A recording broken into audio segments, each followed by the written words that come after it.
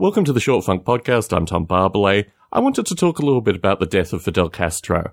Now, folks listening in may think that Fidel Castro represents, a visionary from my particular perspective.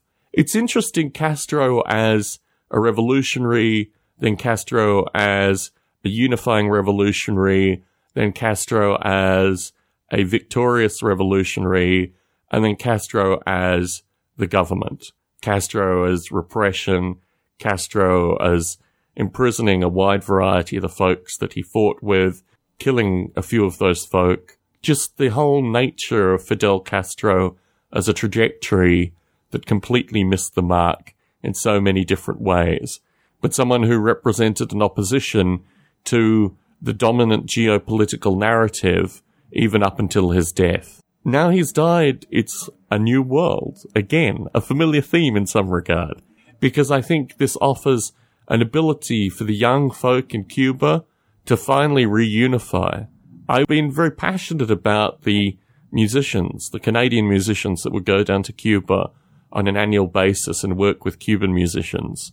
The people that I've known that have been Cubans have been of a particular quality, a particular degree of insight, and certainly folks that I would associate with the kind of depth of thought that I would like to have. Honestly, I haven't surrounded myself with Cubans in my life. It's a curious thing. When I meet Cubans, I find them fascinating, but I don't go out of my way to find them. And what I reflect on in particular here is, who of the people have I known? Who have I run into? Who have I bumped into that have had some connection associated with Fidel Castro? The closest connection that I've had was an impromptu meeting with a gentleman called Padilla, and his father was a poet. It's one of these curious professions where my mother was a poet for a period of time, and when I find people whose parents were poets or who are poets, they have a distinctly different quality to me, because I think there are extraordinary professions. There are curious professions in this world, particularly doing the kind of work that I do. But the profession of being a poet has a unique quality to it. Anyway, Padilla's father was a poet. He was a poet who fought in the revolution, who was part of Castro's inner circle, but who fell out of favor. Castro went through a period where he thought the nature of poets and these kind of intellectuals were fundamentally bourgeois, and ultimately would sow seeds of discontent in the population that would probably motivate a second revolution.